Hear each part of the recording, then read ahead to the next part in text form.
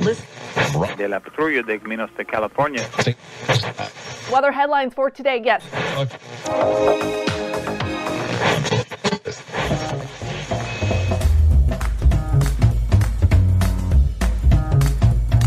Welcome to the Revenue Generator Podcast, an I Hear Everything production. In this podcast, you'll hear how industry leaders integrate sales, marketing, product, and customer success into a single business unit with a common goal of optimizing their revenue cycle.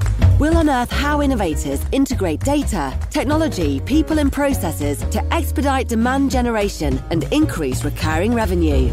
Sit back, tune in, and get ready to meet a member of the revenue generation. Here's the host of the Revenue Generator Podcast, the CMO of Lean Data, Doug Bell. Welcome to the Revenue Generator Podcast, where we members of the revenue generation share solutions for how you can integrate your business to optimize revenue. I'm your host, the CMO of Lean Data, Doug Bell, and today we're going to talk about how to determine your marketing budget and ways to jumpstart business growth. Joining us is Matthew Marx, who is the CEO at Evocalize, which provides sophisticated yet simple local marketing automation for multiple location brands and technology platforms that drive results and saves time for teams and end users. So far this week, Matthew and I have talked about optimizing your budget for marketing spend. And today we're going to wrap up our conversation by discussing optimizing revenue growth for local and small and medium businesses. Okay, here's my conversation with Matthew Marx, the CEO at Evocalize. You made it, Matthew. You actually returned to the podcast. I thank you. Thanks, Doug. It's good to be back. Well, it's a cool conversation because I have to say that so much of how we think about marketing on a global level, or on a national level, we really struggle to understand how to market locally, right? And so it's this mystery. I have to say, if you're an SEO, you're banging your head against the wall. You're like, I know how to do it. But for the most part, we're not really good as corporate marketers at nailing this. And here we are talking about, gosh, how do we help small businesses? I think there's a lot to learn from you in terms of how corporate marketers can help out. So I want to get an idea of just how local we can get. Are we talking about city block level? Are we talking about city of Manchester level? Like, how local can the corporate folks get at helping generate revenue for their local franchises?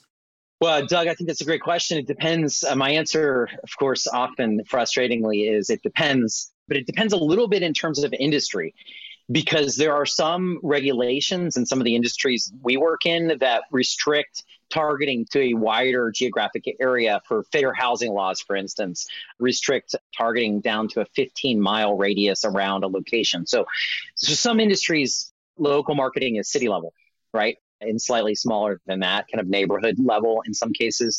But others aren't kind of beholden to those requirements and don't have those. And yeah, we can get it down to the half-mile, 1-mile radius is typically where we see.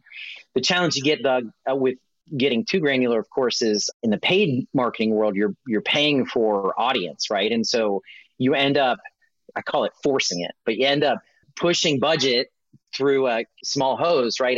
And what you end up doing in a lot of cases is driving up your costs unnecessarily without return. So we have best practices around that kind of per industry that we work with our partners on to set up kind of push button programs that are already kind of tried and true from a location perspective. That's a lot to think about, too. I mean, we're talking about a lot of regulatory issues that, frankly, probably change depending on the state. We're talking about regulatory issues that are overhangs from the Fed. Fair housing is a great example that's interesting. And I have to say, I feel like that's a certain amount of just forest for the tree problems that we just accept as marketers, right? That the local folks, like, that's their daily reality. That's how they live and kind of function. I'm curious, though, we talked yesterday quite a bit about how we're going to call them marketers for the moment, the local franchise owners. They have this wealth of information. You talked about first-party data and the ability to really act on that first-party data. That's probably one of the keys to the kingdom for them. Where do you typically ask these folks to start, and how do you help them bridge that gap? Are you giving tutorials on first-party data, or are you able to ingest this into a tool or something that'll help them? Our best case scenario and what we always aim for is push button simplicity, right? So we aim for push a button based on the objective you want to accomplish. So again, in the real estate world, acquire new leads for people who want to sell their house in these neighborhoods, right? For likely sellers, acquire new leads, right? So I press that button and the system then knows, if you're using a, technology for this at the local level, the system knows what the objective is. So now it can go assemble all of the data that it has access to. So we like to, every chance we get, pre-wire that data into the system so the local marketer doesn't have to deal with that complexity. We do offer, in our technology, we offer the ability for a local marketer to upload data. We have a little simple wizard to do it, but I'll tell you, we avoid that at all costs, because even something as simple as, to us, as creating a CSV export out of a CRM database and attaching it and uploading it, it's not easy for small scale local marketers. It's time consuming. You're dealing in multiple systems. You get confused. You have some stray comma somewhere, right? And things don't come out the way you wanted them to. So we like to make it easy and make it push button, simple. And I think that's what marketers at the corporate level who enable these folks need to strive for. You have to give them a button that asks them a couple questions to localize things and kind of ready, aim, fire kind of thing. Makes sense. And I'd also say that I think there's a big difference in how the corporate folks can help the local folks based on, I guess, a couple dynamics. One would be, are you driving leads? And the other is, are you driving foot traffic? Do you see significant differences in how optimization strategies work based on those two use cases? I don't think so. I think generally overall, those are, at the end of the day, you set the objective correctly, you wire up the right data the right way. The system kind of works the same regardless of objective, right? And so, that's all based in the best practices and the expertise that the corporate has for setting up these programs and what data works best for what purpose, right? How are we building lookalike models, across channels? And the corporate has all of that expertise, right? And the local level just doesn't. So if they set all that up properly, it doesn't really matter. The local users, can choose an objective and execute it. You're trying to find customers and make an impact with language, right? And optimize to that. And that's pretty standard, across objectives. I imagine the test, iterate, improve, deprecate process is not natural for local business owners. How much of that is carried typically for you with your platform? How much of that are you kind of helping folks with? In other words, driving them towards that optimum marketing mix, but optimum revenue mix? Yeah, for us, we work with, in our case, with our technology at Evocalize, we work with our corporate partners for their particular business, the data they have access, their brand requirements, their legal and compliance requirements. We talked earlier about fair housing, right? Like all of those are wired in at the corporate level, and the local marketer has a library of buttons, right? So instead of a library of videos they can watch and try and figure out how to do something and then try and go replicate it, what we try and do is you wire everything up so the local user has a button to push. They can tweak the budget. They get an estimate of results right there before they spend $1. They can localize it a little bit and press the button to go.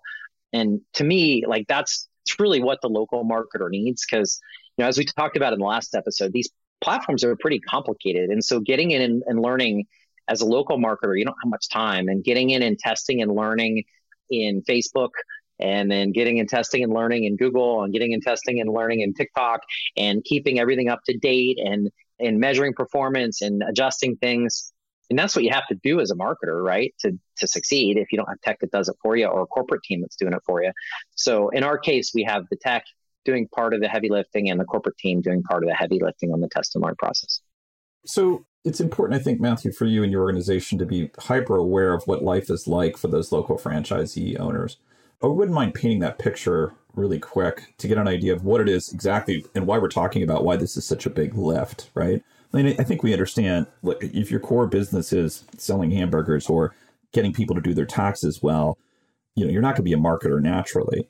But I just want to give some context, right? So I'm a local franchise owner. I've put down hundreds of thousands of dollars. Is that about right to be a part of the franchise? Yeah, depends on the franchise, but yeah. Maybe more, maybe $1 million or more. I put that down. I have facilities costs. I have people costs typically, right? And then, by the way, for the franchisee, they're really, if you will, renting a brand on some level, right? I have this larger brand. That's going to give me cachet. I'm not having to start Ed's Fish Shop. I'm starting with, I don't know, McDonald's, right? And then I'm paying franchise fees. And not only am I paying franchise fees, there are standards to make sure if I go into I'm going to pick on McDonald's for this case. I don't know why. I don't eat at McDonald's, but you walk in and you get the same menu at every single McDonald's. You've got that going on for you. And then it's like, oh, guess what? You owe me money at the end of every month or quarter. Those are my franchise fees. And if you don't hit your revenue targets, guess what? I'm thinking of Goodfellas, by the way. Forget you. Where's my money? Is that a fairly accurate picture for what it's like to be at that franchise level? It's a very accurate picture. And by the way, you're also paying marketing fees, right? So you're paying marketing fees from the local level up to corporate, sometimes in the order of 2-3%, right? That you're paying up to fund the corporate group's franchisors' marketing efforts, right? And so you got all that going on.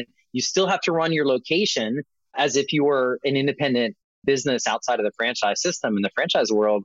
And then you still have to, you're responsible for the franchise fees, right? And you're responsible for performing. Otherwise, you could lose your franchise, right? And so you have to not only be an operator, but a marketer on top of all this, right? You have to figure out how to solve the problem, regardless of how you do it. It's a requirement, not an optional, element to this process.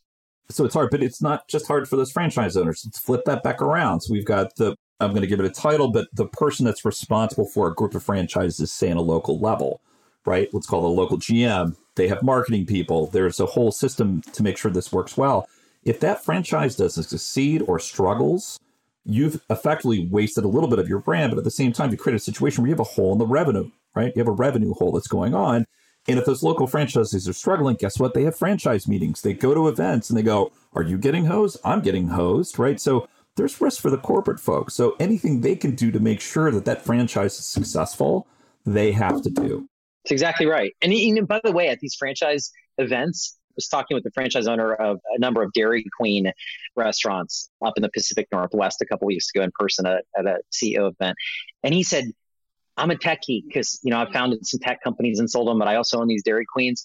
And so I get all the Dairy Queen owners, all my peers in the region emailing me constantly, asking me how I'm acquiring customers, how I'm marketing, what am I doing to succeed, right? How are my stores so successful, from a demand perspective? And he said, it's impossible for me to answer them all. Like, I can't teach them all to be tech forward, tech first marketers, right? And I think, that's certainly in the best interest of the franchisor. It's also a value add, right? Like, you can market that if you're good at it at the franchisor level. You're certainly looking for tech that differentiates you to get folks to buy into your franchise and drive value. But this is something you can actually not only use to sell franchises, but also makes you money at the end of the day directly. I think we, as marketers, certainly at the franchise level, at companies that have company-owned locations, need to do the same thing in a lot of ways, right? Have to invest in making folks successful, not leaving them out on their own. And you've had a fair amount of experience now walking in the shoes of both the local owner and the franchise. Are there things that you'd recommend back out to just the regular corporate marketer that can help them thinking about that local marketing? And I have to give the scenario that I encounter most often myself and my peers, which is these moments where you need to be hyper local that stand out from all the other stuff you're typically doing. And a good example of that is I'm going to a trade show or I'm trying to organize a local event. And suddenly you're like, wait, how do I do this? I've got my digital chops. I understand how to create retargeting. I'm going to get a list from last year. I'm going to do these things. But you've seen this live and in person in terms of, hey, if you don't succeed, that business might go out of business. So what kind of tips would you give to us corporate marketers about that hyper-localization that works? I mean, I would say the local equivalent to that, right? So that's kind of a B2B sense. We've got trade shows, right? But if the local equivalent of that is the concert, right, that's going on in the city, right? Am I gonna participate in that? That's an event that's going on. If I'm a local business, I can participate in that energy. I can participate in the upside of that sales event. There's no way at a corporate level you can understand all the events that are going on in every city all the time and keep up with that and keep track of it. But you know who knows what's going on? The restaurant around the corner from the concert venue. They know there's an event coming. They know when it is. They know, I went to the opening of the Moody Center in Austin, Texas last weekend, and we had Willie Nelson and George Strait open this beautiful new venue, and every business in that whole area of downtown Austin knew that was going on. Their parent company, no clue, right? So you have to enable the local business to be agile enough on their own to run their own marketing, but to not have to figure it all out from scratch every time themselves, right? So give them a way to do that. Give them a template, right, to be able to drive local events because they know what's going on at the street level. I have a prediction, Matthew. I don't think this is terribly bold, but I think that with tools like Evocalize and others, I do think we're going to be finding ourselves in a situation where corporate marketers are learning from those local marketers and best practices, like ways of optimizing revenue, iteration cycles and testing, getting to the best result. I think once they have that right toolkit, I think we're going to learn a lot from them, and I'm looking forward to it. I am too, Doug. I think, we spent a lot of time at the corporate level. Again, I've been a corporate marketer for years here speaking. We spent a lot of time tuning the funnel to eke out another few basis points, right? The local marketer, I think, can teach us a lot about getting multiple percentage gains by doing some real fundamental marketing things again versus just dialing in attribution. So I'm excited to see more and more of that come to fruition. I mean, just think about it. It constantly faces the corporate market. Oh my gosh, the corporate market's going to be a dirty name by the time we're done with this conversation, Matthew. But you're this idea of a buyer persona is an abstract. Well, guess what? Local franchise owner, that persona needs to walk through the door every single day. And if it doesn't, you're a host. So I got to tell you, Matthew, I'm looking forward to this. I'm predicting 18 months from now, the local folks will know more than the corporate marketers. I'm with you. All right. Well, that wraps up this episode of the Revenue Generator Podcast. Thanks to Matthew Marx, CEO at Evocalize, for joining us. If you'd like to contact or learn more about Matthew, you can find a link to his LinkedIn profile in our show notes, or you can contact him on Twitter, where his handle is Matthew Marx, or visit his company website at evocalize.com. Just one link in our show notes I want to tell you about. If you didn't have a chance to take notes while listening to this podcast, head over to revgenpod.com, where we have summaries of all of our episodes and contact information for our guests. You can subscribe to our weekly newsletter, apply to be a speaker on the Revenue Generator Podcast, or you can even share your revenue generation questions, which we'll answer live on our show. Of course, you can always reach out on social media. Our handle is at RevGenPod on LinkedIn, Twitter, Facebook, and Instagram. Not TikTok yet. Or you can contact me directly, where my handle is Market Advocate. If you haven't subscribed yet and want a daily stream of RevGen strategies in your podcast feed, we're going to publish an episode every day during the work week. So hit that subscribe button in your podcast app, and we'll be back in your feed in the next business day. Okay, that's all for today. But until next time, keep cranking, because the revenue isn't going to generate itself.